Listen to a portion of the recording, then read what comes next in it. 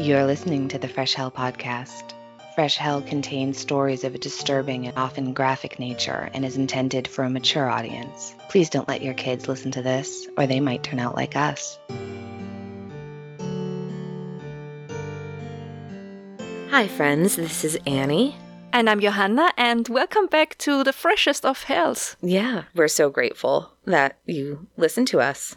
Yeah, thanks. Yes, thank you to all of you out there. And as always, we want to give a special shout out and a special thank you to our newest Patreon members, or Patreon patrons, I guess. And they are Sarah Cole, Kobe Calloway. Stay off the ledges, Kobe. Shaylin. Yeah, that's a pretty name. Jean. Yeah. Hi, Jean. And Rhonda Perrin. Hello. Thank you so much. If you want to know how to join our Patreon and what marvelous things are waiting for you there, just listen until the end of the episode. We tell you everything about it. But now we should jump into today's episode. Annie, what do you have for us today? So, I think a lot of us have been thinking about vacations this year, right? Mm-hmm. Either vacations we've missed, vacations that we're saving up for, since we can't do anything else this year. I mean, there's nowhere to go out to eat or go to a movie or go to a concert. So put all that money away, save it up for a vacation, rescheduled vacations, our favorite vacations. So Yeah. What a coincidence, because that's our upcoming Patreon episodes. We're going to be talking about traveling and vacations. yeah, I think that's what got me thinking about it, because I think so many people in the Patreon group are like, travel, we miss it. So yeah, I think that's why I wanted to talk about, it's another one of my favorite places on Earth, which is the island of Bermuda. Have you been there before? No, I haven't, but I always wanted to go. It's been on my list ever since I watched Help. Is it in Help? I don't think I've watched Help since I was in high school. But yeah, I'm really lucky. I have been to Bermuda twice, and I cannot wait to go back. Beautiful island, beautiful people inside and out. My aunt took my sister on a cruise to Bermuda to celebrate when she retired. She was also really infamous for her 13th birthday trips. My Aunt Ree was my mom's older sister, and she never married or had children, so we were really, really close. And she'd always do something big for our 13th birthdays. And so when our nephew turned 13, it actually wasn't very long after we lost Ree. And so Moose and I took him to Bermuda for his 13th birthday. So it was just a really awesome family trip. And I have a lot more on Bermuda that I'm going to tell you later, or I'll probably save it for the Patreon episode. All right.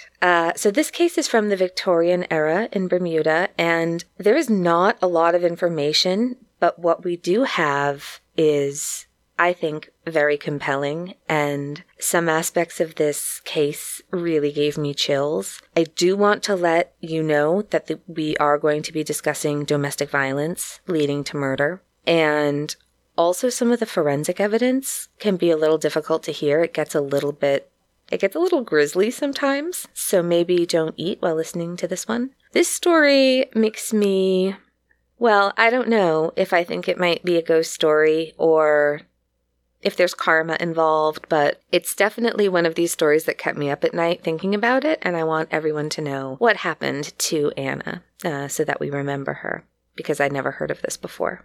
I can't wait. It sounds like something right up our alley, which sounds weird to say when it's a case about domestic violence and murder, but I think you all know what I mean, right? Yeah.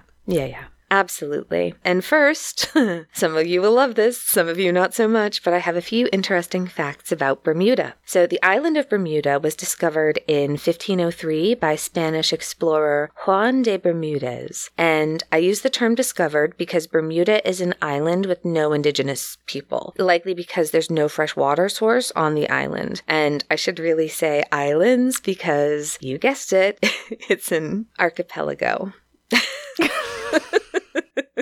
I think we need a t-shirt that just says archipelago. With the right pronunciation. Yeah. For those of you who don't know why we are laughing, you should go and listen to the 2 episodes on Floriana. Yeah. All right. So it wasn't until 1609 when the ship Sea Venture, on its way to Jamestown, they were on their way to help the starving colonists with a resupply, but on their way, they encountered an awful storm. And the Sea Venture, it was such a new ship that this will make sense to people who know ships, but the wood hadn't settled yet. And so there was spaces between the planks and they were taking on water. So Sir George Somers, he was the admiral of the London Company, and he himself made the decision to deliberately drive the ship onto the reefs that surround Bermuda, which ended up saving the lives of 151 souls. More specifically, 150 humans and 1 dog.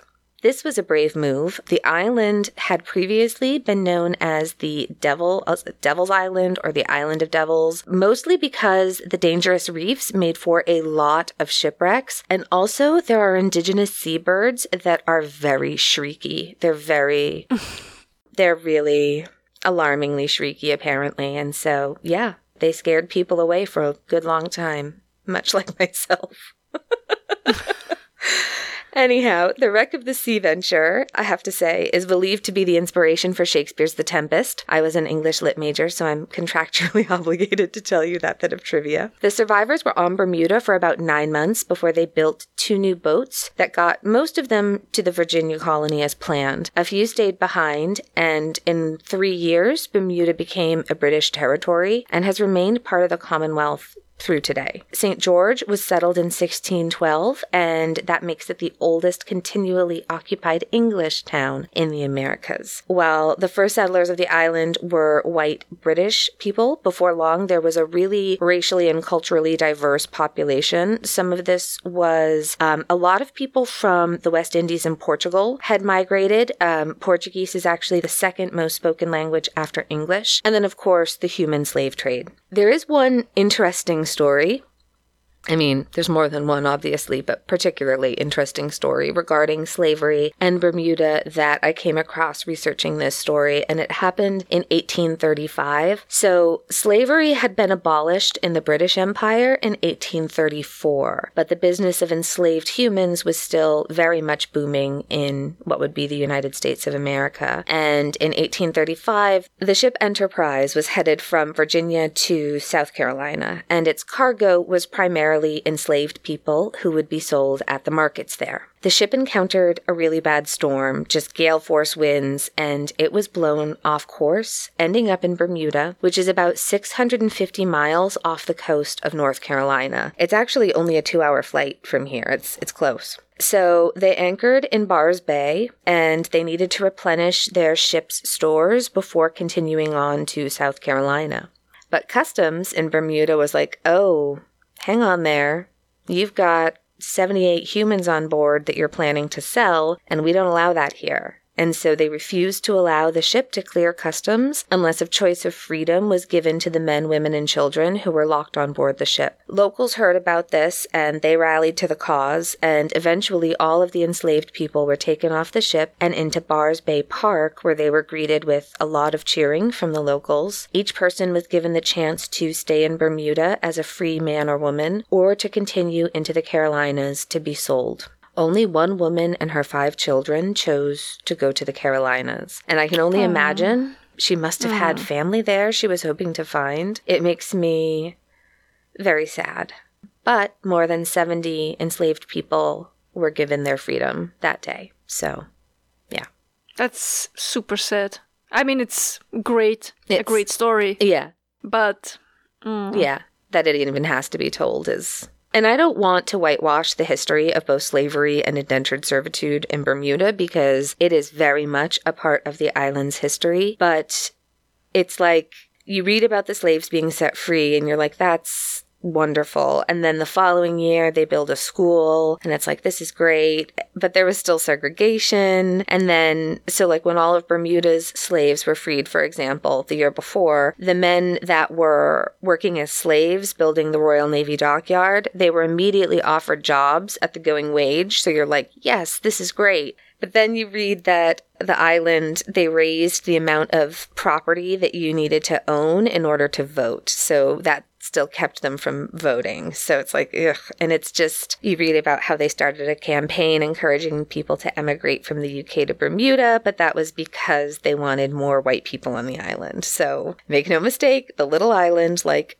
pretty much everywhere in the Americas or anywhere with colonialism. I think everywhere in the world, actually. Yeah. It has its own just complicated and really upsetting racial history. There are some really great links in our sources if you would like further reading. And if you visit Bermuda, you can follow a trail tracing the history of slavery on the island, which I might check out the next time we go visit. But it's just not what we're not going to focus on that today. But it is somewhat relevant to our story. In the 1850s, yellow fever ravaged the island. Today we have a vaccine for it, but back then the disease, which was mosquito-borne, was absolutely devastating. A lot of this information comes from a great website, which is Bermuda Online, and it seems to all be written by Keith Archibald Forbes, which this website has incredible wealth of information. So thank you very much, Mr. Forbes. All right, so let's get to the story. This case really moved me. I tried everywhere to find more information, and it was really hard to come by. There is some mention of it in the amazing Bermuda website that I just mentioned. There's an excellent piece in the Bermudian magazine by Sandra Campbell, and that's the piece that I read that initially I read it and I was just lying awake thinking about it. The rest of the information comes from poring over a bunch of old digitally scanned volumes of the contemporary paper at the time, which was the Gazette. Most of that is the trial, not the crime as it occurred. I'm really grateful to have it. It's online thanks to the University of Florida Archives. Go Gators. All right, we don't know as much as I wish we did about Anna Regina Evans Skeeters. I know that in 1878, she was in her late 30s or early 40s. She had some gray in her hair, and she worked as a domestic, as a laundress, for a wealthier local Somerset family. She was very close with her aunt, Letitia Simmons, and with her daughter, Lydia Burt, who was around 16 years old and did not live with her mother and her husband. I don't know what happened to Lydia's father. I think that both Anna and Lydia had lived with Letitia until she married Edward Skeeters, and then it seemed that Lydia stayed with her great-aunt Letitia.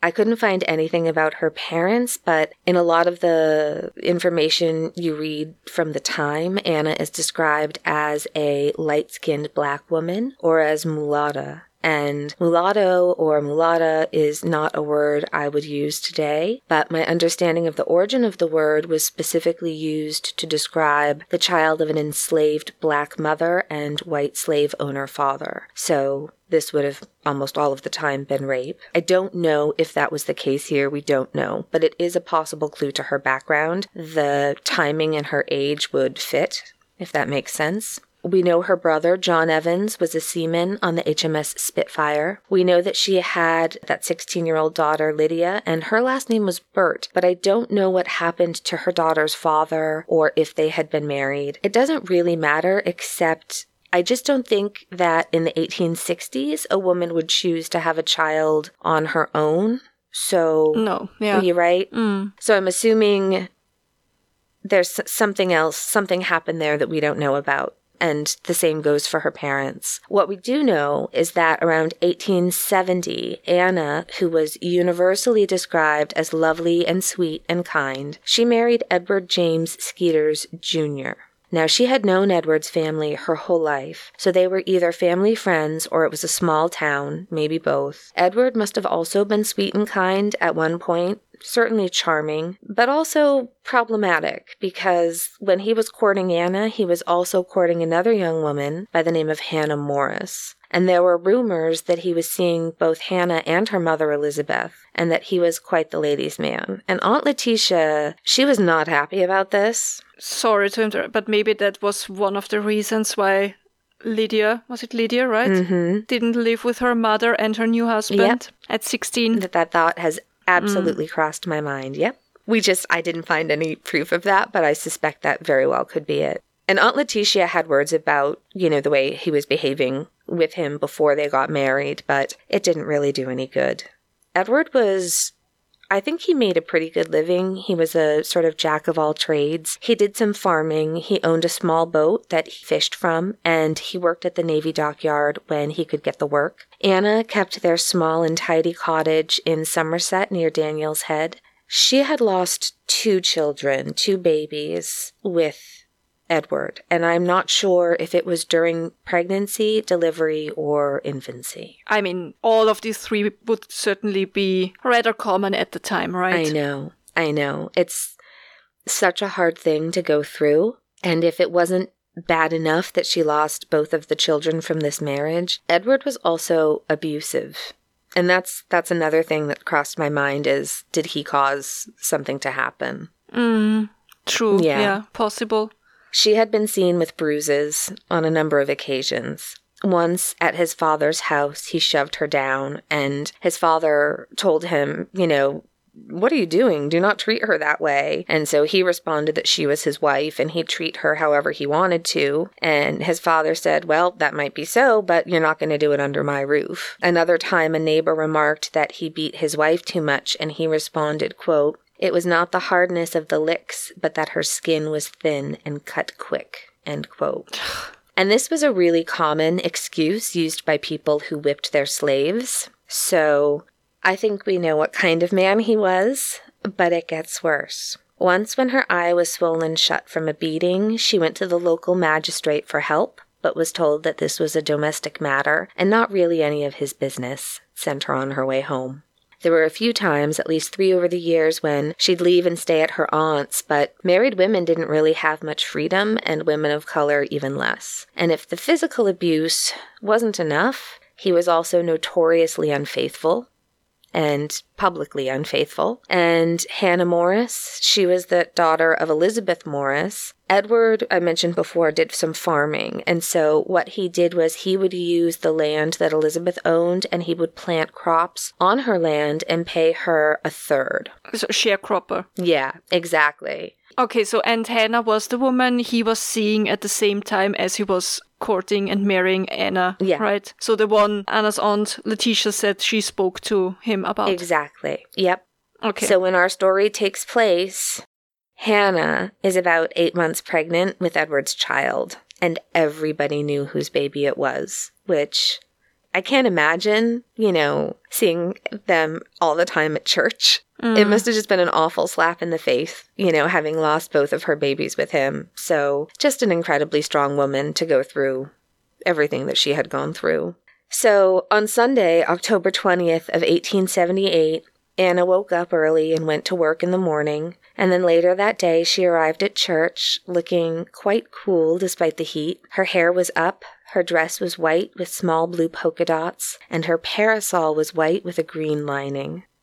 There was a wedding at the church before their service. It was the 3rd wedding that day, actually, and so Anna was among the parishioners waiting outside to see the bride and then go inside for their own service. Her father-in-law, Edward Sr., came over to her to let her know he had spoken to the foreman at the naval yard and that he had wanted his son there that next day with some men to move some coal. This is a good day's wages, and so she said she'd let him know, and Sr. said the foreman wanted a response tonight, and so she said no problem, she would pass it on. Also that day, there, waiting to go into the church, was a very heavily pregnant Hannah, and I don't know exactly what happened. I've read a couple of accounts. Some say that Hannah's sister was involved. Others say she wasn't. She claims she wasn't. Whatever happened, somebody definitely made hurtful public comments to Anna about how pregnant Hannah was and that she was having her husband's child. So, Anna makes it through church, and I'm sure she was just devastated as she makes her way home afterward. This poor woman, yeah.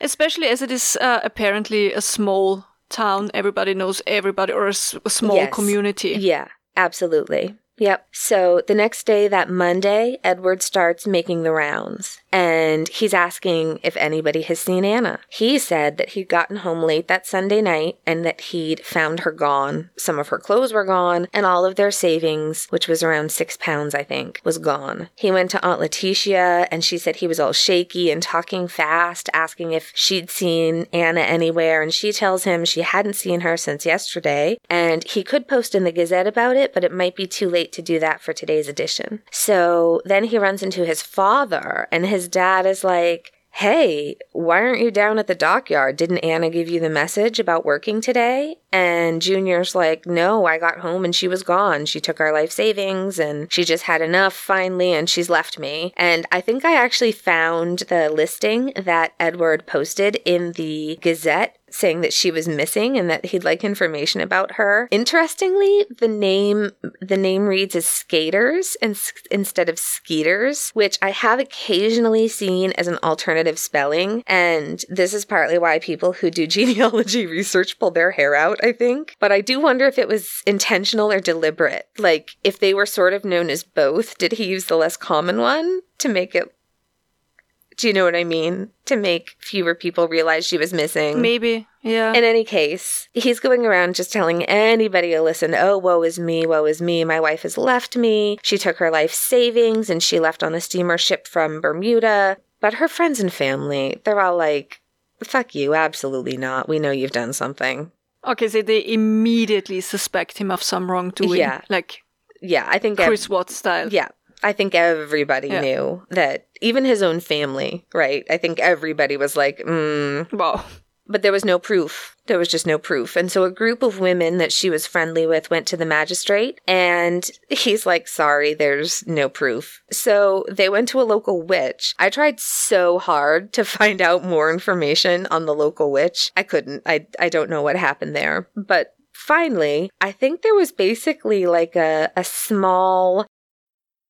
I would say a small foreign faction, but it was probably, it was just a small group of righteously furious women who descended on the Skeeter cottage and did a search. And they did find clothes that looked like they were covered in blood, but it was 1876, and so maybe it was rust. There was no way to tell either way, you know? Yeah. I don't know why your clothes would be covered in rust, but again, who can say? So they left. And the sheriff locked Edward up, but actually he did it only for his own protection from these people, from these women, so they wouldn't kill him. And the whole time he's protesting his innocence. And oh my God, isn't this terrible? His wife has left him. She's taken everything. And now he's been locked up and he's woe is him. And so that was that. Until a week after Anna went missing, a group of fishermen were watching the water, and it was just a really blustery, windy week, and they hadn't been able to get out in their small fishing boats for a couple of days because of the chop. And as they're gazing out at the whitecaps,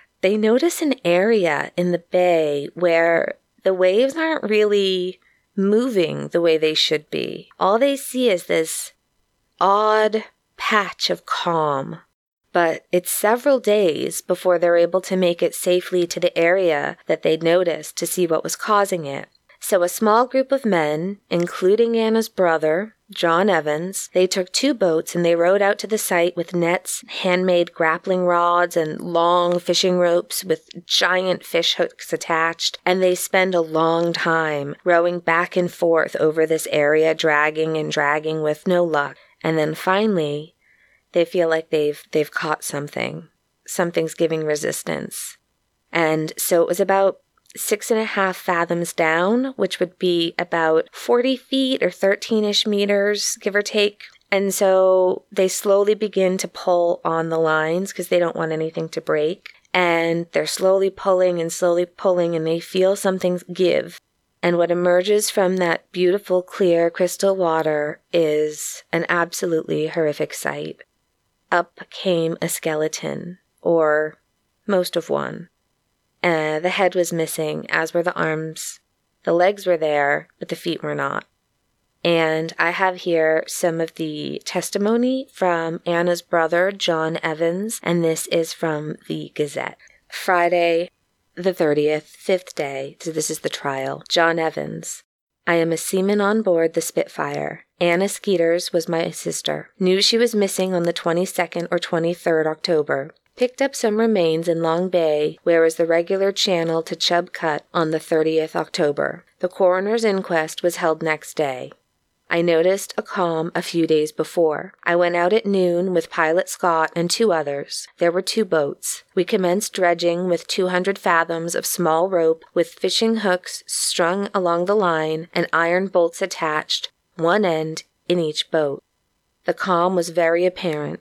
The second time we came in contact with something heavy at the depth of 6.5 fathoms, which we hauled till we came over it. Scott looked through a water glass, I afterward, and saw something about a fathom from the bottom, having the appearance of a skeleton. We took our landmarks and buoyed off the place. We then concluded to lift it and get what we could, and judged by the strain that it was attached to the bottom.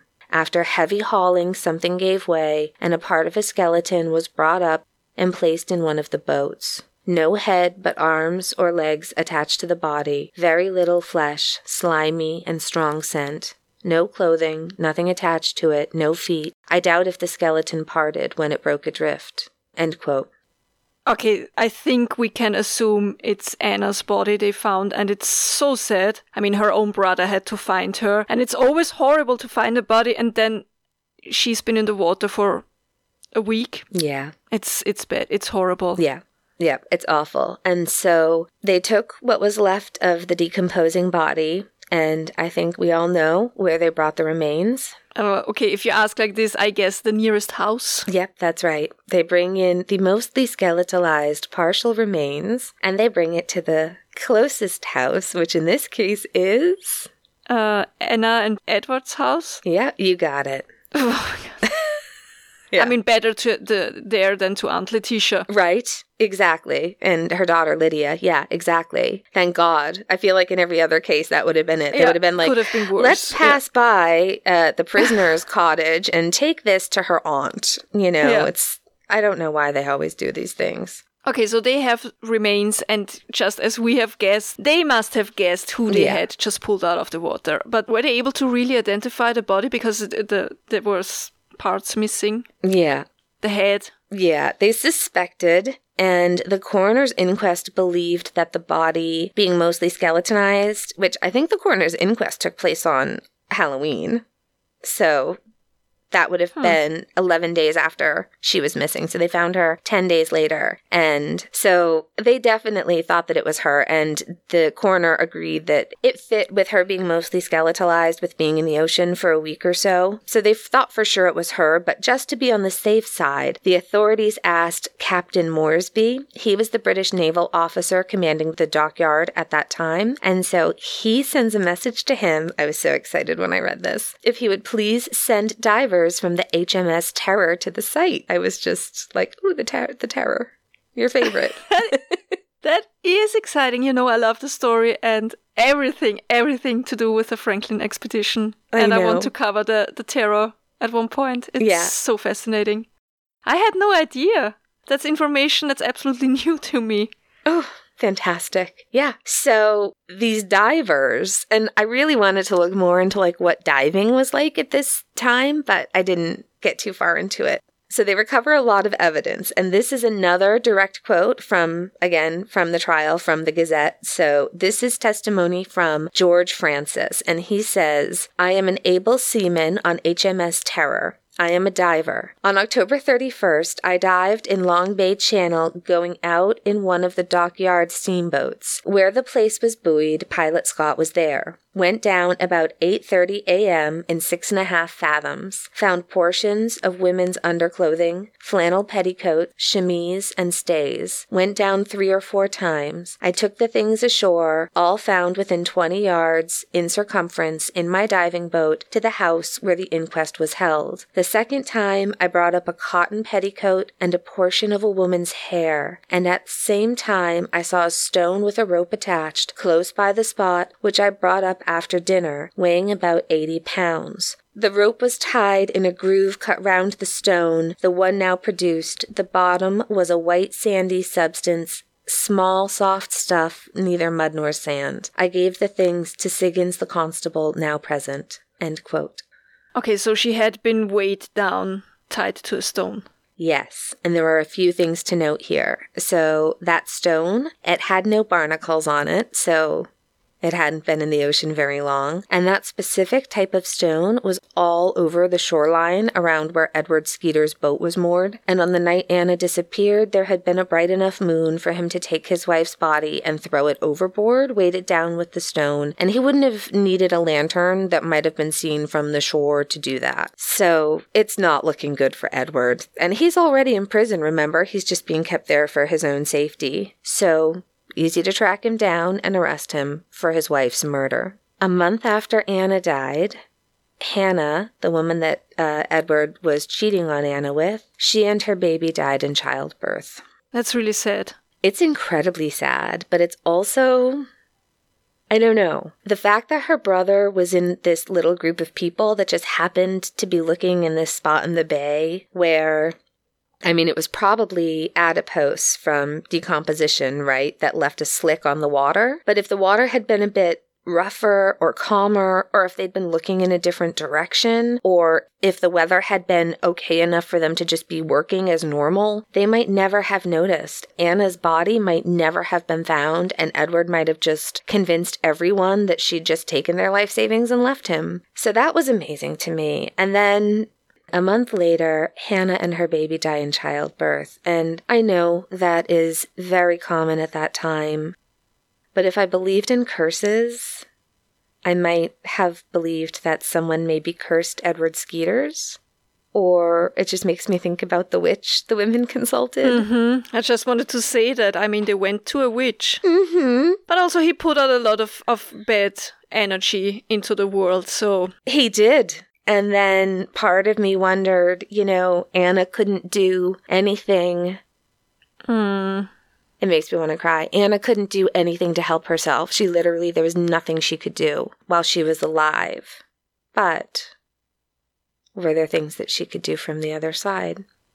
I don't know. It's like the Greenbrier ghost. I know. Both the people who wronged her in life were dead not long after, and I don't know. It just makes you wonder if there was something supernatural at play, even if I know technically it can all be explained. It just gives me too many coincidences. Yeah, right? I get the chills a little bit. Okay, so the trial was held in the spring of 1879, and I think everyone who lived in Bermuda at the time testified. It was just person after person. Some of them were just like, my name is Joe Smith. I don't know them. I've never seen them. It's like, okay, thanks.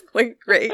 The worst part of reading about the trial was, so you remember it mentioned the hair that they retrieved from the ocean floor. So they showed that hair to her brother and they handed it to her aunt at trial and her daughter. And there's a part where her aunt says, yes, this is her hair. I remember the gray that was in it, and I remember brushing this hair as a child, and it's devastating. And then, of course, her aunt and her daughter and her friends identify the clothing that was found, item of which was a bandage. I mean, she had handmade bandages, which I guess you would have back then, but she would have needed them more than others. And they recognized her stitching, which was, I think, an indication of how close these women were to recognize someone's stitching. Right? Wow. I'm just thinking, because I've been doing a lot of hand stitching lately, and I'm just thinking, would I even recognize my own stitching? I don't think so. I don't know. I just finished reading the book Alias Grace, and I haven't seen the film yet, or the show, but I know in that one she talks about how, she sewed as such a small child that she had these perfect teeny tiny stitches and everyone could recognize it was her stitching. But I think that must be either rare because you're so good at it, or you're so close with people. Or so bad. Or so bad, right? That would be mine. Yeah. It would be like, well, this is a hot mess. This must be Annie's handiwork. But yeah, I think in this case it was her friends who loved her and who spent a long time sitting and sewing with her, and it just shows how close these women were to her and how they never gave up the fight for her. Pretty much everyone they called testified against Edward. Her family, his family, neighbors. I mean, the stories I had about his father, senior,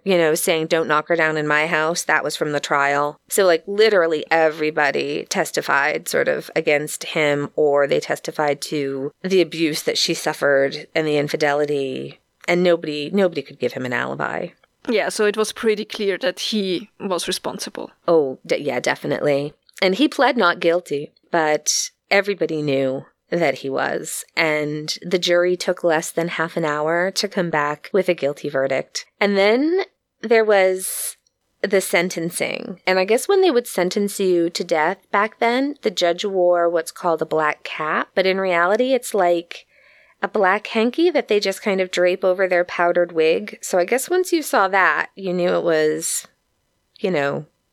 what wasn't looking good. You were getting the death penalty. And if you're feeling bad for him, don't. I'll fix that. Because a few days before his execution, Edward confessed everything to the editor of the Bermuda paper. And what had happened that night, it's actually really bad. It's bad.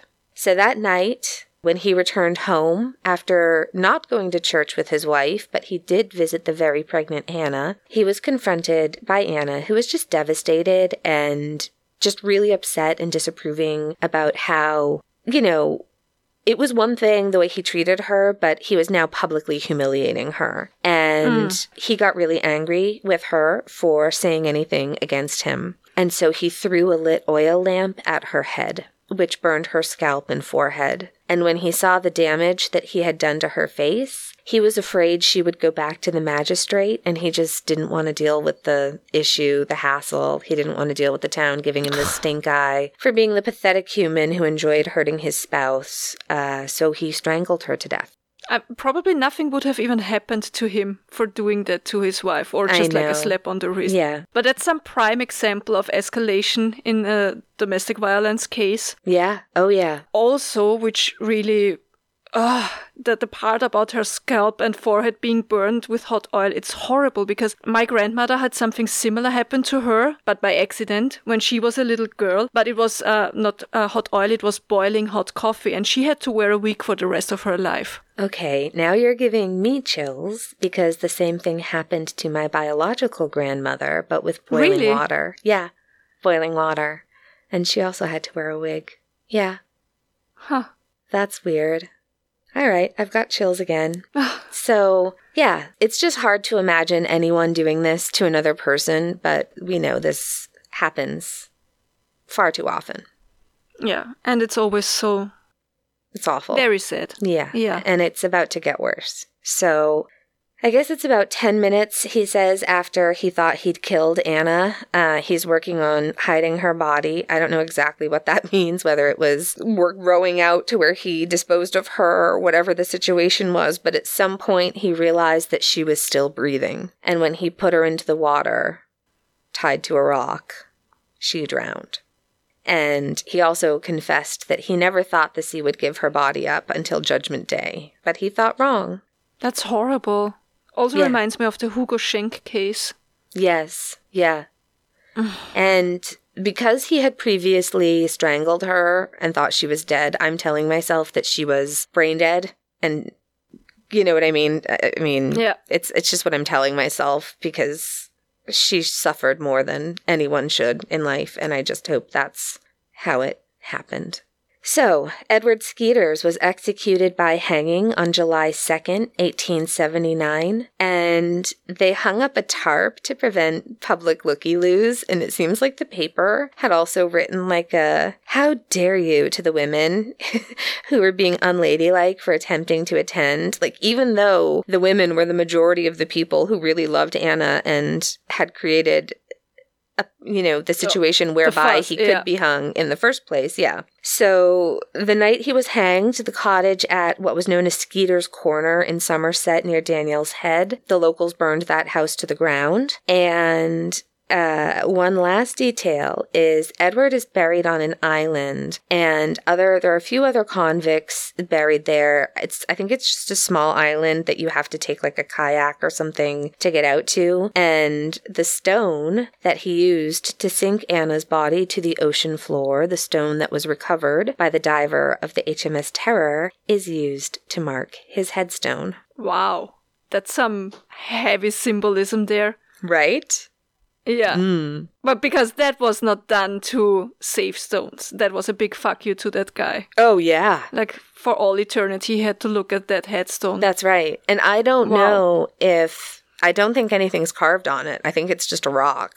And then this was the case that led to, in August of 1879, Bermuda formally established a police force. They realized a lot of what they currently had in place was just outdated and not of use. And the act begins, I actually have a picture of the first page of the act, and it begins, quote, "Whereas the present police force is deficient in organization, discipline, and efficiency, and it is expedient to reorganize it under more efficient management," end quote. Good. Yeah. It is good that Anna Evans, who was very beloved mother and niece and sister and friend, and her death did lead directly to the creation of the Bermuda Police Force. So at least something positive, somewhat positive, came from just the incredible tragedy of her life and death. I don't know, it's so sad. And I just imagine her in that white dress with the tiny blue polka dots and the white parasol lined with green. It's such a vivid picture in my mind. I can just see it against that turquoise water with her hair piled up, just looking just cool and peaceful and beautiful forever. And yeah, that's the very, very sad story of Anna Evans, Skeeters. It's very sad. Very sad. Never heard of it. Never heard that part of little HMS Terror's history there. Yeah, it's very interesting. It really is. It's very common, the history of abuse leading to murder, as you said. We see it a lot. In the U.S., you can visit thehotline.org, which has a lot of information about getting help. Or you can call 1-800-799-SAFE, which is 1-800-799-7233. We also, of course, have all of that information posted in a pinned post in our Facebook group.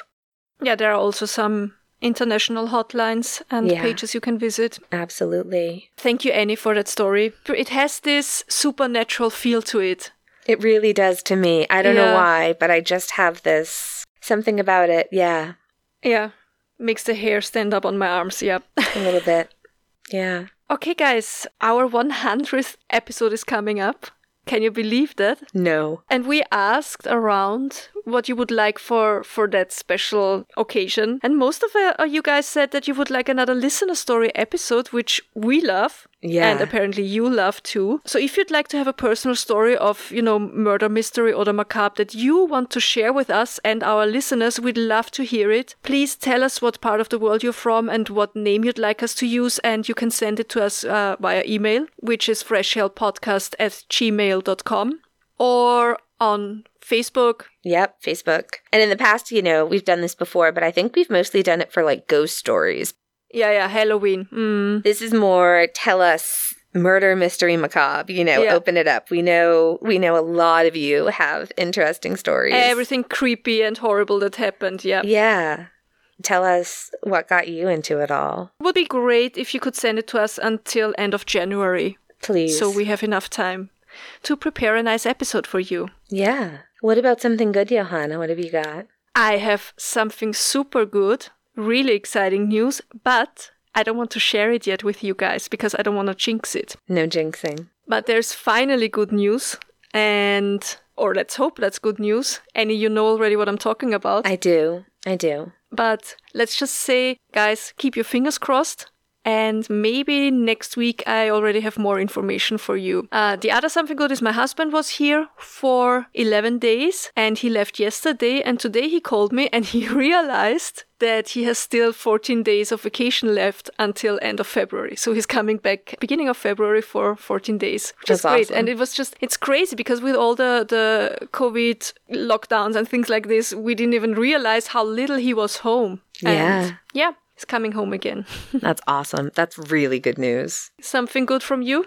Mine is the beautiful island of Bermuda. I can't spend time talking about a murder that happened there and not mention that it's one of the safest places. I've never felt danger for a second in Bermuda. I love Bermuda. Yeah, also, I would like to be especially grateful for really wonderful aunts who teach you the value of walking into a place like you not only belong there, but that you're bored with it all already. Just walk in like you're bored. I also want to send a shout out to our amazing tour guide, Marcus, who on our last trip, which was, 5 years ago, he really made it possible for me.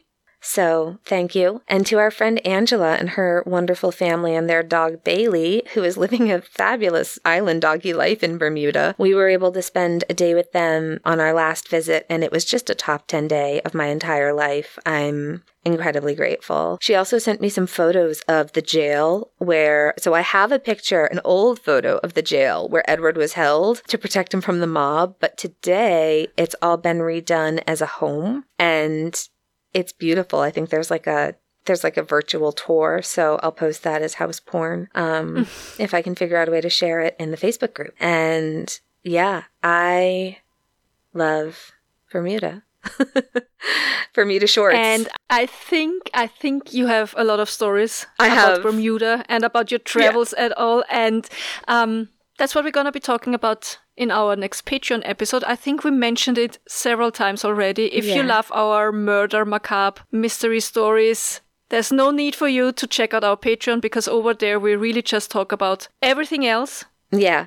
And it's super chatty and super personal. Yeah. We talk a lot about us. Yeah. And next episode is going to be about traveling and about our favorite travel stories that we experienced ourselves. And Annie's going to talk about Bermuda a little bit more. Yeah, I'm going to tell you how hitchhiking sometimes can lead to getting your hair braided. So, things happen sometimes. Listen, sometimes life isn't in our control. And if you want to know how to join Patreon, you either go to patreon.com and you search for Fresh Hell Podcast, or you go to our webpage, www.freshhellpodcast.com, and there you find all the links, not only to Patreon, but also to our Facebook group, to our email, to our box where you can mail us things if you like, to our merch store. Yeah. Yeah. Everything. Everything is there. All the things are there. Thank you so much, again, for listening. I almost forgot one thing. If you have the tiniest amount of time and you like our podcast, please do us the huge favor and go to iTunes if that's what you're listening on. Or I think Spotify. I'm never sure if you can rate a podcast there, but I know on iTunes you can. And leave us a rating and or review. It really helps us out a lot. And we read all the reviews and we love them. All of them. Every single one. Yeah. I know I talk too much, lady. Okay, also, say hello to all of your pets for us. Every single one of them. We miss them. We love them. Absolutely. And always treat them kindly. Always. Always. And until next week, if you're going through hell, keep going. Tschüss. Bye.